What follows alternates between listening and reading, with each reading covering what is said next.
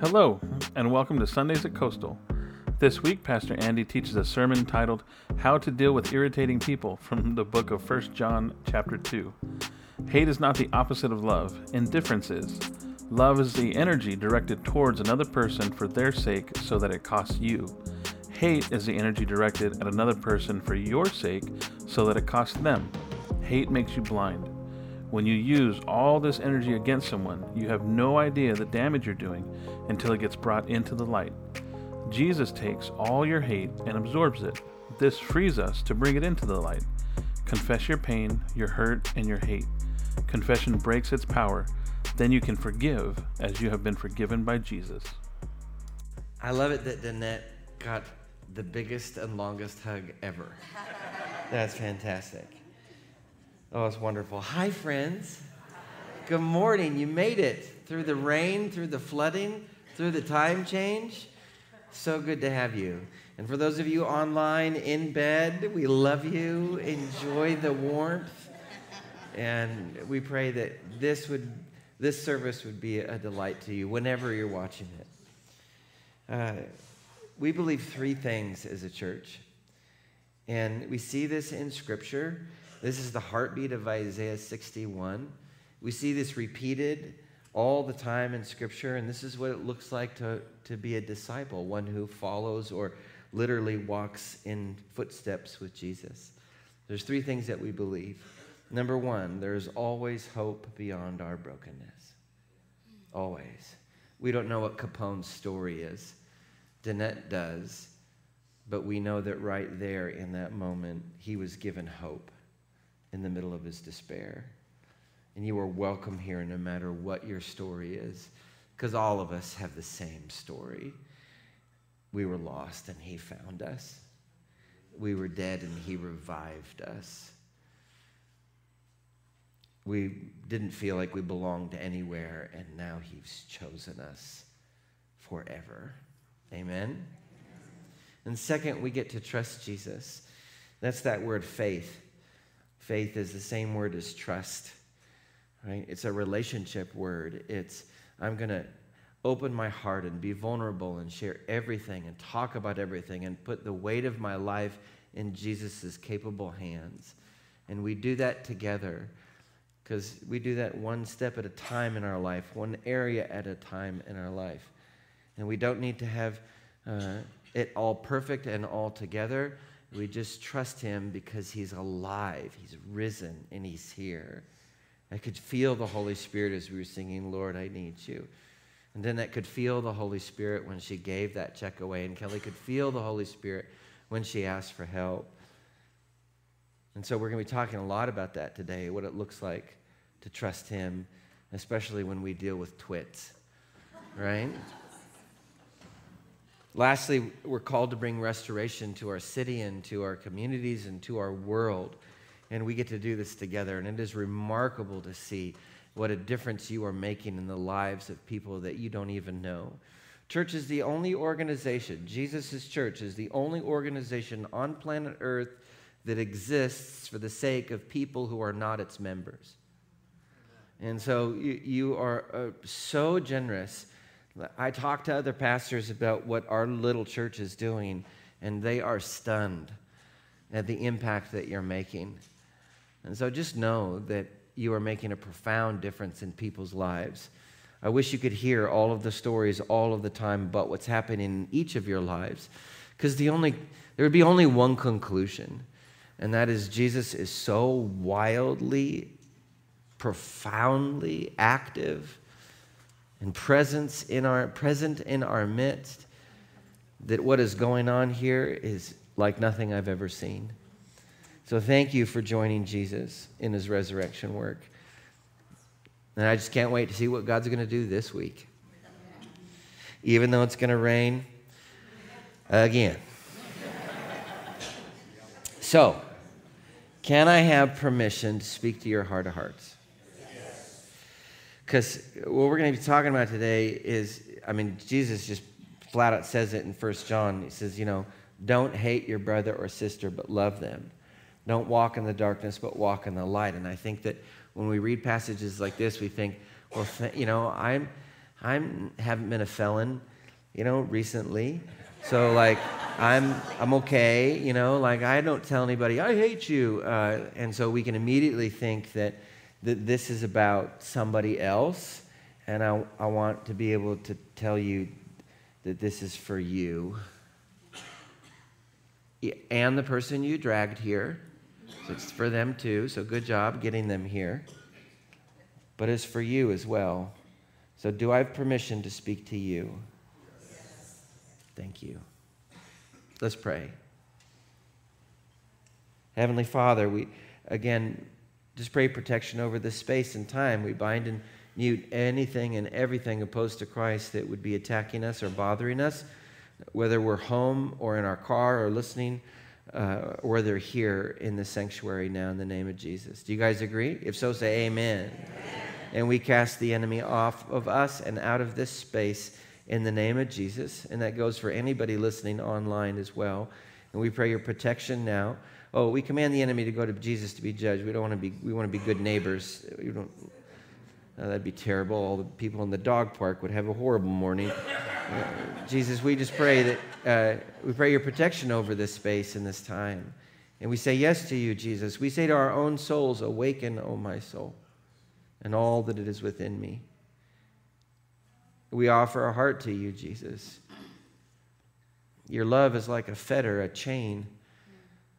And we're asking that you would bind us to you this morning, that when we get distracted or sleepy, that we would make a choice to pay attention to what you're saying to us, Jesus, through your word. We're so fickle, God, and so we're asking right now, God, for attention and faithfulness in this moment to hear what you have to say to us. In Christ's name we pray. Amen. So let me give you a summary of where we are in 1 John. We're doing the Johns, 1st, 2nd, and 3rd John. And so let me give you a summary of where we are, because we're going to do chapter 2 today. Chapter 1 goes like this. What will bring you fellowship and joy, so will help you feel connected and like you belong, as well as an incredible amount of joy, is your honesty. Your honesty with Jesus and your honesty with each other. I mean, Jesus knows everything anyways, right? Yes. Some of you are looking at Barb. Barb is not Jesus. Look at me, right? Barb knows everything about you, but Jesus knows everything about you. Does that make sense? Right? So why not be honest? Tell what you did. Tell what was done to you. Tell what you hope. Tell about your dreams and your desires. And you will be washed clean. That's the promise in 1 John. And John's going to say in several different ways that avoiding in confession, right? And confession just isn't it's not just saying, I'm sorry for what I did. It is that, but it's also telling the truth about what's happening in your life. Right? What happened to you and what's going on right now. So if you avoid that, if you hide out in shame, if you're silent because you're just prideful, you just think you're better than everybody else. I mean, they need to confess. I'm fine. Right? If you deny any wrongdoing because you think others are just simply far, far worse. I mean, confession's a good idea for those people. You know what that's called, right? That's called self-righteousness. Anybody want that on their resume in heaven? No. If you do that, that keeps you in the dark. And living in the darkness while claiming to walk with Jesus in the light makes us liars, is the word that John used. Lying is a tragedy given God's immense love for you. Why? Because Jesus is your advocate. Like in the darkness, Jesus is working on your behalf to love you and bless you. So be honest about your darkness. But Jesus is not just an advocate, like somebody who's like helping you out It's more than that. He's your propitiation. He's your atoning sacrifice. He's the one who took you out of immense debt and paid that debt with the cost of his own life and took you from broke to now depositing into your account more than you could ever earn because he's given you everything that he's earned. He's the judge who could condemn you, but instead he's gotten down off the judgment seat and taken the just condemnation you deserve and emptied out his pockets of everything that he's earned and said, live while he serves your sentence. Amen? Amen? This is the glory of the gospel, so stop hiding. That's what John is saying. God sees you. We're the little children who think that we can get away with stuff while parents are like, are you kidding me? I can see the chocolate on your hands. Right? And Jesus does all of this not because he has to, not because he's tasked with it, but because he wants to. He loves you. This is called the good news. It's different than good advice. Good advice is Christianity where it says, Jesus paid your debt, so now you're broke. Here's your advice to earn your way to heaven. That's called religiosity, and it stinks. Can you smell that from a mile away? You say to somebody, how are you? And they say, oh, I'm too blessed to be distressed.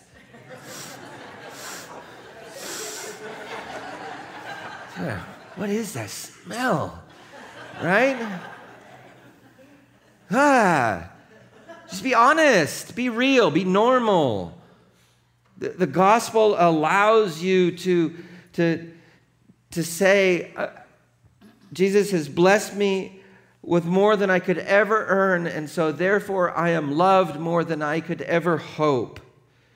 He's paid the price for my sin, therefore I can be honest that I'm more broken than I even want to admit. And this is what everybody wants to hear in life. They don't need good advice, they need good news. And news is something where something else outside of your everyday life has changed your everyday life. And that's what Jesus has done. Outside of anything you could do or earn on your own, he's changed you forever. So will you just take a breath with me? And let's just say thank you to Jesus while you take in your next breath. Thank you, Jesus. Thank you, Jesus. I was talking to a friend this week. He was putting his daughter down, his 9-year-old daughter down for bed and doing the bedtime story and having the daddy-daughter snuggles and just that magic. And they're talking, and it's just this really precious time. And my friend tells me, I'm like, Andy, I'm holding back tears the entire time. Like, this is just like one of those magic moments where you kind of realize that it's not going to last forever. And it's that moment where it's like, this is it. This is the magic. And this little girl just kind of takes this deep breath, and she closes her eyes, and she breathes like 2 more times, deep breath, and she falls asleep. And my friend is about to pray over his daughter. And then Jesus interrupts him. I don't know if you've ever been interrupted by Jesus in a prayer. I hope that if you ever start your prayer with, I'm so sorry I haven't talked to you more often, that you would listen to when Jesus interrupts you and says, stop, just talk to me. But my friend is about to pray over his daughter, and Jesus interrupts his prayer and says, now imagine how much I love you. So just take another breath again. All the way, the bottom half of your lungs. We're going to be talking today about the love that Jesus has for you, and also how to deal with irritating people. Now, you can draw from the well of how much Jesus loves you when dealing with irritating people. That includes yourself. Or you can draw from another well, which is called hatred. You are free to make the choice. You are not bound to one or the other. Jesus does not take away your sovereignty over that choice. It's yours to make. And so John is going to encourage us to make that choice to love. But we're going to talk all about that today. You ready? Jesus, help. Yes? Shake your shoulders. Yeah? Great. You ready? Stuart, can you just crack that side door? The humidity is high in this room. Y'all are sweating already? It's going to be a good sermon. Watch out. Okay, we're going to pick up right where we left off last week. And where we left off last week was 1 John chapter 2, verse 6. You ready? Read this with me. Whoever claims to live in him must live as Jesus did. Notice that horrible little word, must. Why? Why does John use the command? Why does John say you must live this way? It's not to condemn you because you don't. John is trying to help you avoid pain. I mean, how many times have you been in the place where someone has to confront you because you've hurt them? Tim and Wes are honest this morning, but there's Cully as well. Okay, you don't have to raise your hands. It's okay. I appreciate your participation, but we've all been in that place, right? How many times have you been in the place where the people that you thought were really close all of a sudden start distancing themselves for you, but then you wonder why? Right? How many times have you wake up at 3 a.m. and you're eaten alive by anxiety because you just can't figure out why things are happening in your life, but the only common denominator in all of the messes is you? How many times do you lay in bed at night and you say, I know I shouldn't be angry like that, or I know I shouldn't hide like that, or I know I shouldn't be prideful like that, or I know I shouldn't be anxious like that, but you can't get out of that place. And what John is saying is that what you do matters, your choices matter, how you think matters, what you believe matters. And the farther that you walk with Jesus in this life, he's going to ask for access to more and more of your heart. And you have the choice to give him access or not. That's yours. And what John is saying is, please give him access to your heart, because the only other thing that happens when you don't do that is that there's pain. And you start stacking that pain up, and it leads to the death of an opportunity, the death of a relationship, sometimes even your literal death. And John and Jesus want to help you avoid that. So if you claim to live with Jesus, then we get to start living like Jesus, and that choice, that doing and trusting, is called the life of faith. Make sense? You don't have to do it perfectly, but you got to do it. Does that make sense? It doesn't matter if you have a check for $1 billion in your hand. You're still broke. What do you have to do in order to get that $1 billion? Take it to the bank. Yes? Then put it in your account. So there's a doing that's part of the receiving. And it's the same thing with the love of God. It's the same thing with the inheritance of salvation. that there's a doing with the receiving. So John's going to tell us what this looks like. He's going to explain what he means in detail. Verse 7. Ready? Read with me. Dear friends, I'm not writing you a new command, but an old one, which you've had since the beginning. This old command is the message you have heard. Now, he's writing to people who he knows, and they know him. So, when you are around a church or around a leader and they kind of say the same things over and over and over and over and over again, you kind of go, oh, yeah, I know what the old command is. What's the old command? Well, it's from the book of Leviticus. It's from Leviticus 19:18. If you were to take Genesis, Exodus, Leviticus, Numbers, and Deuteronomy, that's called the law or the Torah. And the very middle of it, the literal middle of it, is Leviticus 19:18, and it goes like this. Read this with me. Do not seek revenge or bear a grudge against anyone among your people, but love your neighbor as yourself. I am the Lord. So the heartbeat of the Old Testament is in Deuteronomy 6:5, which is the Shema, which is love the Lord your God with all your heart and all your soul and all your strength every day, and love your neighbor as yourself. Those are the twin commands, the pillars of what it looks like to be a faithful Jew. That's the old command, which is amazing. I mean, the old command is ridiculously good if we were to follow it. Live a life free of resentments. That's a bonus, right? The way that you treat yourself, treat others that way. That's a phenomenal way to live. But Jesus takes that command and then elevates it or ups the ante. John says this in verse 8, yet I'm writing you a new command. Its truth is seen in him, that's Jesus, and in you, because the darkness is passing and the true light is already shining.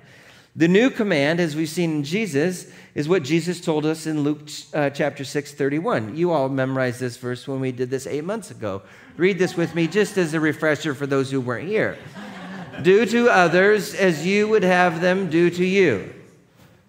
Now you might think, okay, well those commands sound the same. Leviticus and Luke sound the same. Well, they're not exactly the same. Just look at them side by side. Leviticus says, love your neighbor as yourself. Okay, that's good. It works if you love yourself. But what if you beat the crap out of yourself all the time? Uh-oh. What if you hate yourself? What if you diminish yourself? If the way you treat yourself is horrible, how are you going to treat other people? Listen, y'all. You got a tool belt on of emotional tools that you use. The tool that you use on yourself is the tool you will use on another person, because it's the one you use. You can only use the tool that you have in your hand. And so if you're always condemning yourself when you mess up, what are you going to do with the people in your life who mess up? You're going to condemn them. Whether you think you are or not, that's what you're doing. So what does Jesus say? Jesus says something different. It's slightly different, but it's really important. It's not love your neighbor as yourself. It's do to others as you would have them do to you. It's like, how would you like to be treated? How would you like to be treated when you're a success? How would you like to be treated when you're hurting? How would you like to be treated when you make a mistake? How would you like to be treated when you're in grief? How would you like to be treated when you're just working hard and you need some help? How would you like to be treated? Okay, now to go ahead and do that. When they respond well, When they're twits? No, that's in Second Opinions, chapter 1. That's not how it goes, right? Like, not when they're twits. That's when we rain fire on them. No, that's not how it goes, right? It's do unto others as you would have them to do, have them do to you all the time. All the time. So then John drives home this point in verse 9. Read with me out loud while I take a drink. anyone who claims to be in the light, and anyone who loves their brother or sister lives in the light, and there is nothing in them to make them stumble. I know what you're thinking. You're thinking, Andy, I'd say hate's a pretty strong word. It's like a 4-letter word, right? Like, I don't hate people. I don't hate my brother and sister. Well, maybe my sister, but like, I don't like hate people. Like, that's terrible, right? Isn't that a crime? Isn't that a felony? It's like we think hate equals murder, right? And it's true that when you murder someone, you're hating them. But then we just sort of say, well, hate's classified in that category. But, I'm a nice person that lives on the Central Coast of California. I escaped the hate of San Jose or LA or Bakersfield or Fresno. Like, I'm here in the promised land where it's just wine and the beach, right? Like what could, there's no hate here, right? Let me break this down for you. Hate is, in the Bible, biblically speaking, is this umbrella term, okay? In our culture, we classify hate as a word that we would never, ever, ever use. You only reserve it like right before violence or something like that, or the people that have wounded you the most, and you just say it out loud. But we don't use it in everyday speech. But in the Bible, they use it all the time. Jesus talks about hate all the time. And we think oftentimes that hate is the opposite of love. It's not. The opposite of love is indifference. It's apathy. Does that make sense? Why do I say that? We use these really unhelpful phrases like, well, you either love it or hate it. And that phrase is trying to contrast these two realities, but they're not opposites in the sense that I'm talking about today. Love is this big umbrella of energy that you would use for the sake of another person to bless them at your cost. Does that make sense? So generosity is under that umbrella. I'm going to care for someone for their sake at my cost. Forgiveness. I'm going to not prosecute them for their sake at my cost. Does that make sense? Compliments. When you love someone, love does, right? You cook them dinner for their sake at the cost of your energy or your budget. You take them out to dinner. You pay for it. You buy them flowers. You buy them gifts for their sake at your cost. That's love. Yes. 11 people say yes. You understand? Okay. So love is energy directed at another person for their sake so that it costs you. That's love. Hate is in the same way that love is this umbrella of energy for the sake of another person so that it costs you. Hate is this umbrella term or word, or this hate is this energy directed at another person so that it costs them for your sake. You want to make them pay. So hate and you gossip at them so their social credit goes down. You get other people behind them to isolate them. You tear them down with words in front of their face and make them feel bad.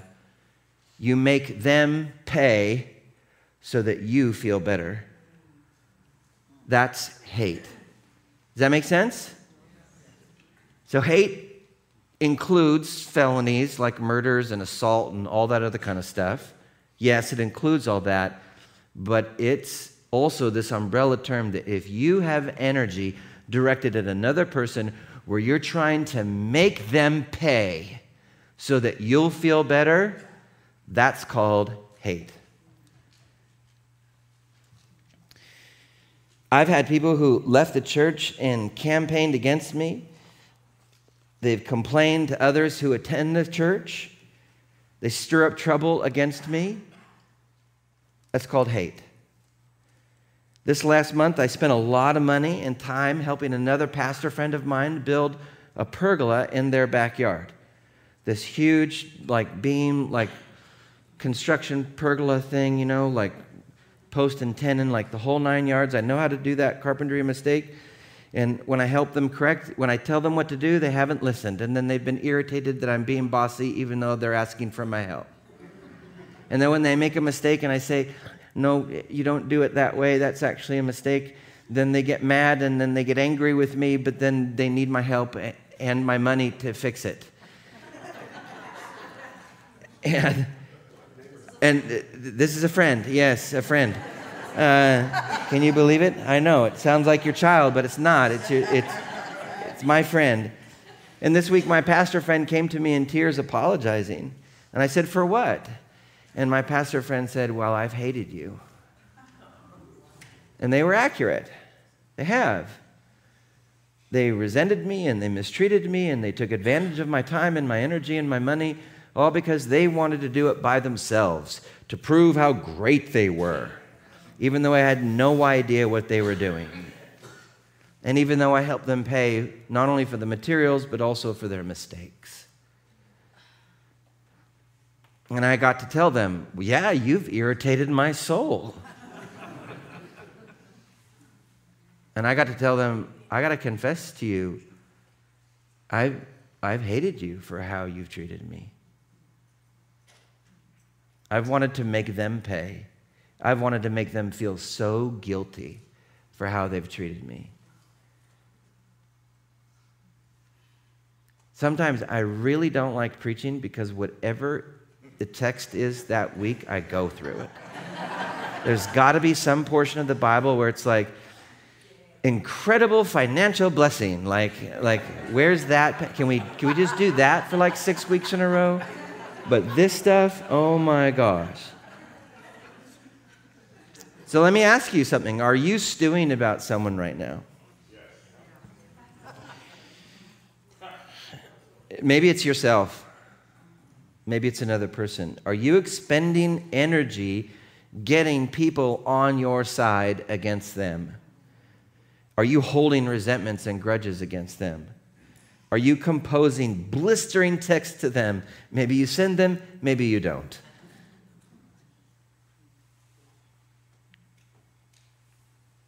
Or do you have so much anger and resentment and hate in you that it's spilling out on people in your family that don't deserve it? The milk spills, or the toilet paper is faced the wrong way, or the seat isn't down, or whatever, and you just blow up, right? Where your rage doesn't correspond to whatever is happening. That's evidence that you have some hate going on in your life. So John says it really clear. Verse 11, let's read. But anyone who hates a brother or sister is in the darkness.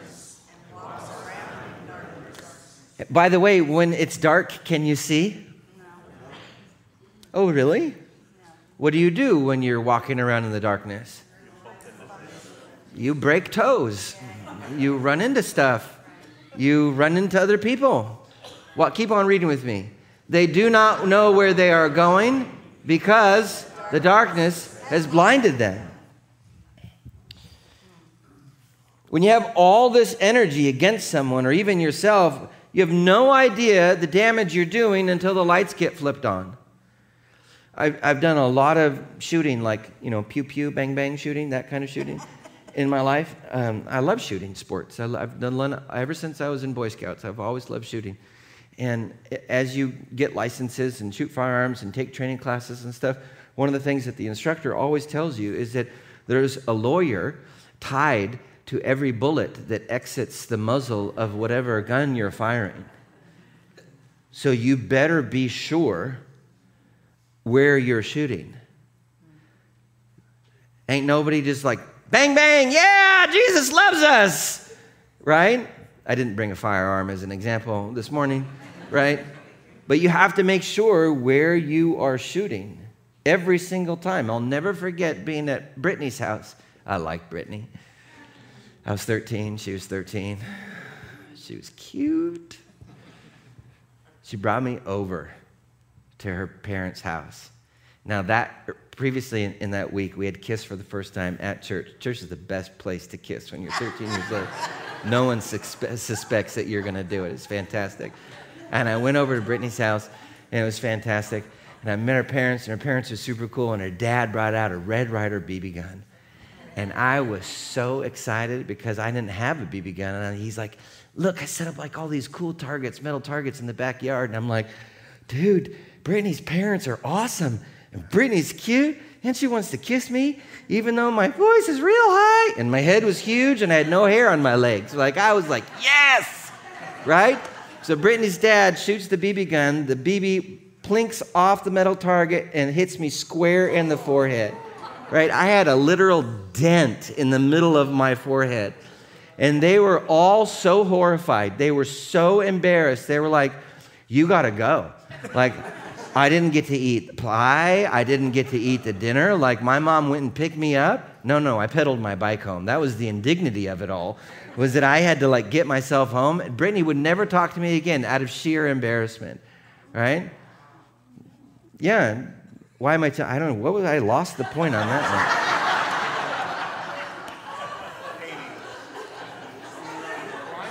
one. Blindness? Yeah, what are we doing? There it is. Like, when you're stumbling around in the darkness and you're shooting in the darkness, because that's what hate is, all your anger and all your rage, you have no idea what you're doing and where it's ricocheting off and hitting that's where it is. Where it's ricocheting off and hitting other people until the light gets turned on. And then you just realize you've just created incredible damage in your family and in your friend groups and in your most intimate relationships. And they bear the cost of that sometimes for the rest of their life.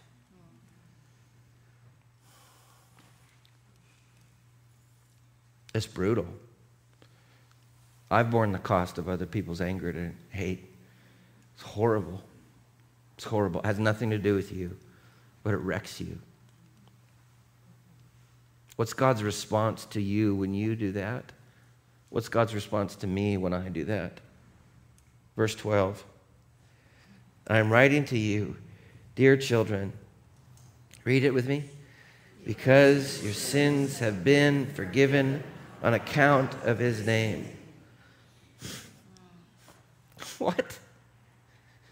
Here's me in the darkness just making a wreck of everything, hurting people, destroying relationships. And then he pays the price for all of my hate, all of it. He pays the eternal price for it.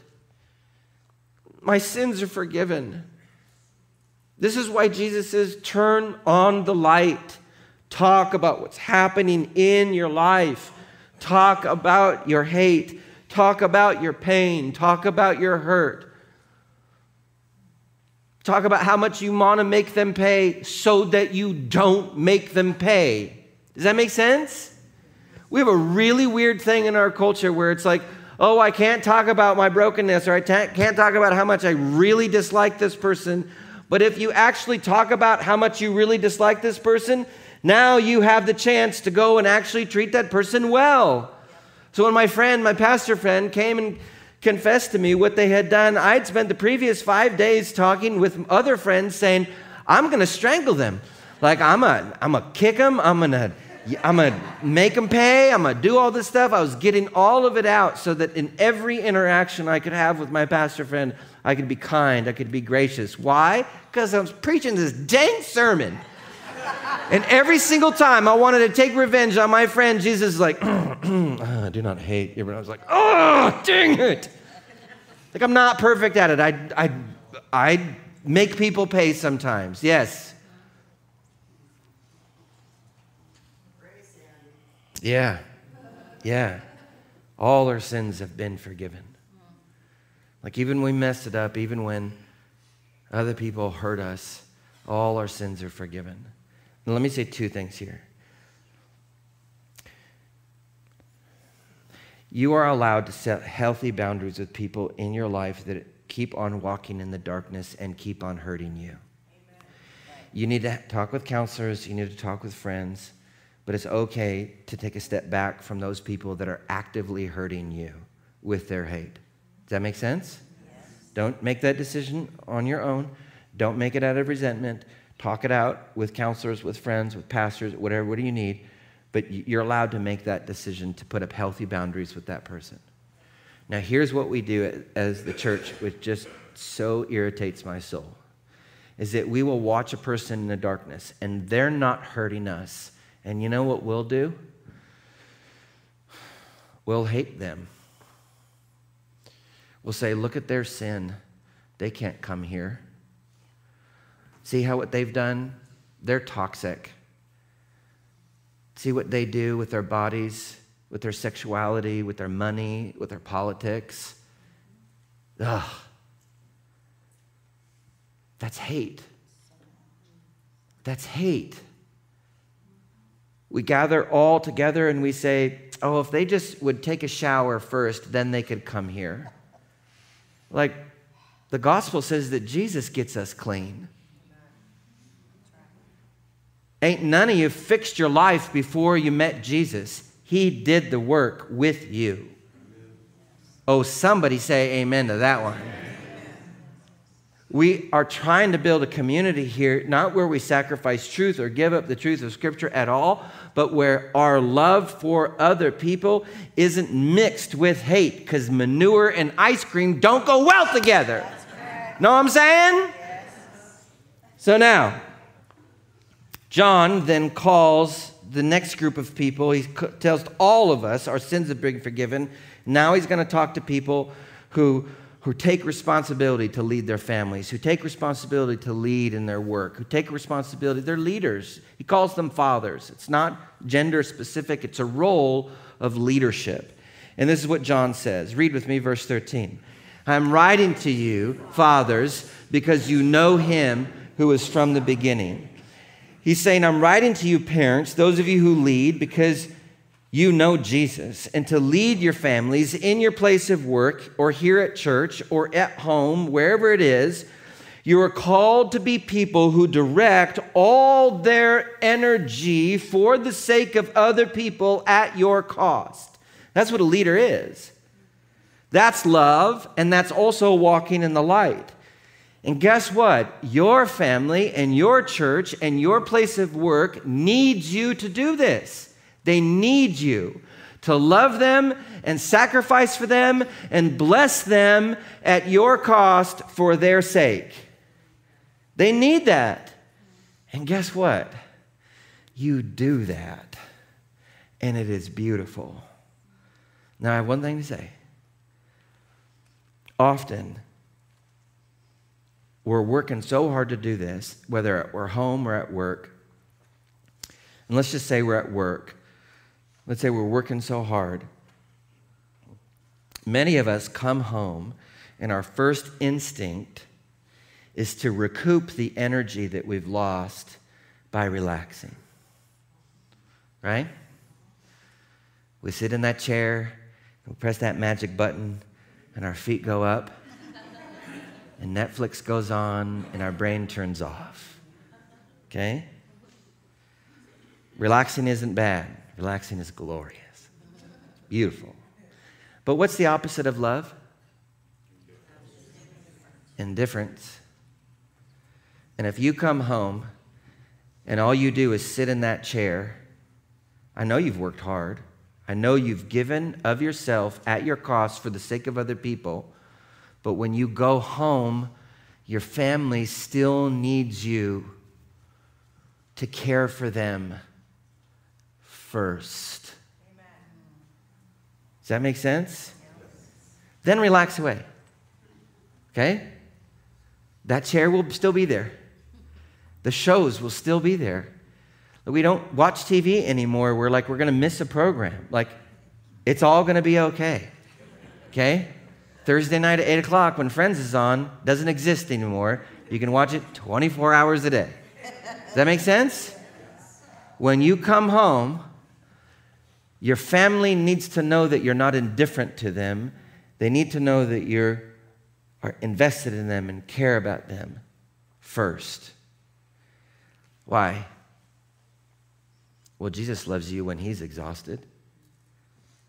Jesus loves you when he's burdened. Jesus loves you even when you don't acknowledge that he does.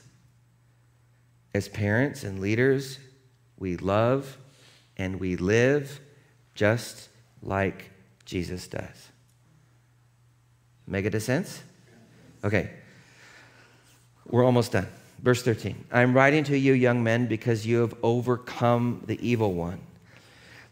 Young men are, again, it's not gender specific. It's just a role. And the role is the people that aren't necessarily leading all the time in every area of our life, which means that if you're in that role, you're doing the heavy lifting of the work.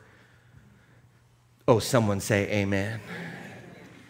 That's what it is to be young. You're not leading all the time, but you're doing the heavy lifting of the work. And what John says to these people is, you've overcome the evil one. And it's true. You've overcome the evil one. If you're young and you're here or you're listening, you've overcome the evil one. You know not to hold resentments. You know how to forgive. You know what it looks like to trust Jesus. You know what it is to worship. And the pattern that you start now in your life when you're young will continue and build momentum. And so John is saying, start the pattern well. Start the pattern first and keep it and hold it. Because if you hold grudges in your 20s, what are your relationships are going to look like in your 40s? Not good. You will be known as the angry, bitter person that no one wants to be around, but no one will tell you to that face because if they tell you that, then you get mad at them. Spread gossip in your 30s, and by your 50s, you will have 0 close friends. The evil one wants you hiding and hateful and alone. That's darkness. And what John is saying is you've overcome the evil one. Practice walking in the light in your youth. And by the time that you are old, you'll have real practice under your belt. And so when massive storms come, you'll still be in the light. If you want revival in your family, revival that I believe is breaking out in this church, the reviver must be at the center of your life. Amen. 14. John says, I write to you, dear children, because you know the Father. He speaks to all of us again. Our Father's heart is with us. 14. I write to you, leaders, because you know him who's from the beginning. I love that John says the exact same thing to parents. Hey, by the way, don't forget, love like he does. Love them for their sake at your cost. Why? Because as leaders, we love people for their sake at their cost. And you know what happens? They don't change.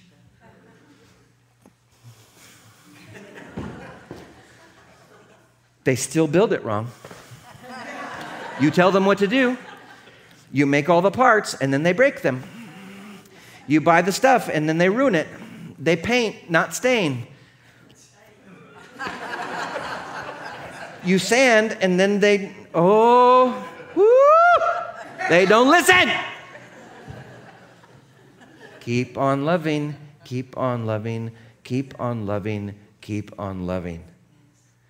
Because the people that you lead aren't going to get it the first time, because neither did you. Verse 14, again, 14. I write to you, young men, because you're strong. Those of us doing the heavy lifting, men and women, because you're strong, and the word of God lives in you, and you've overcome the evil one. I think Winnie the Pooh read John. Because what he says is this: you're stronger than you think, you're braver than you seem, and I'll just edit Winnie's version, you're more loved than you could ever dare to hope. The first way to deal with irritating people in your life is to deal with you. And you can draw on the well of the gospel when you deal with your own failures and love yourself and be honest and give grace to yourself. If you use another tool, you'll use it on people that you love, and it won't go well. And so I just want to encourage you this morning. Love. Love yourself. receive the love Jesus has for yourself, has for you, and then you'll have something to give away. And I'm so sorry that this is the passage for this week, because you are going to find people that will irritate your soul this week. And you can hate them or you can love them. And so I pray right now, by the power of the Holy Spirit, that you would love them, because you're so profoundly loved by Jesus. And all God's people said, amen. Would you stand for the benediction? Now may the Lord bless you and keep you. May the Lord make his face to shine upon you and be gracious to you. May the Lord lift up his countenance, that's his delight in you, and give you the peace that passes all understanding. In the name of the Father, and the Son, and the Holy Spirit. And all God's people said, amen. Have a great day, y'all. If you're online, bless you guys. We love you. Have a great day. Pastor Andy Rock is the senior pastor of Coastal Community Church. It's located in Grover Beach, California, and serves communities across the Central Coast. Join us online each week on Sunday morning at 9 a.m. for our weekly live stream. We also have 2 in-person services at 9 a.m. and 10:40 a.m. in our sanctuary. Coastal Community Church is located at 1830 Farrell Road, Grover Beach, California. For more information, visit our website, www.mycoastal.org. Thanks for joining us, and I hope you have a great week.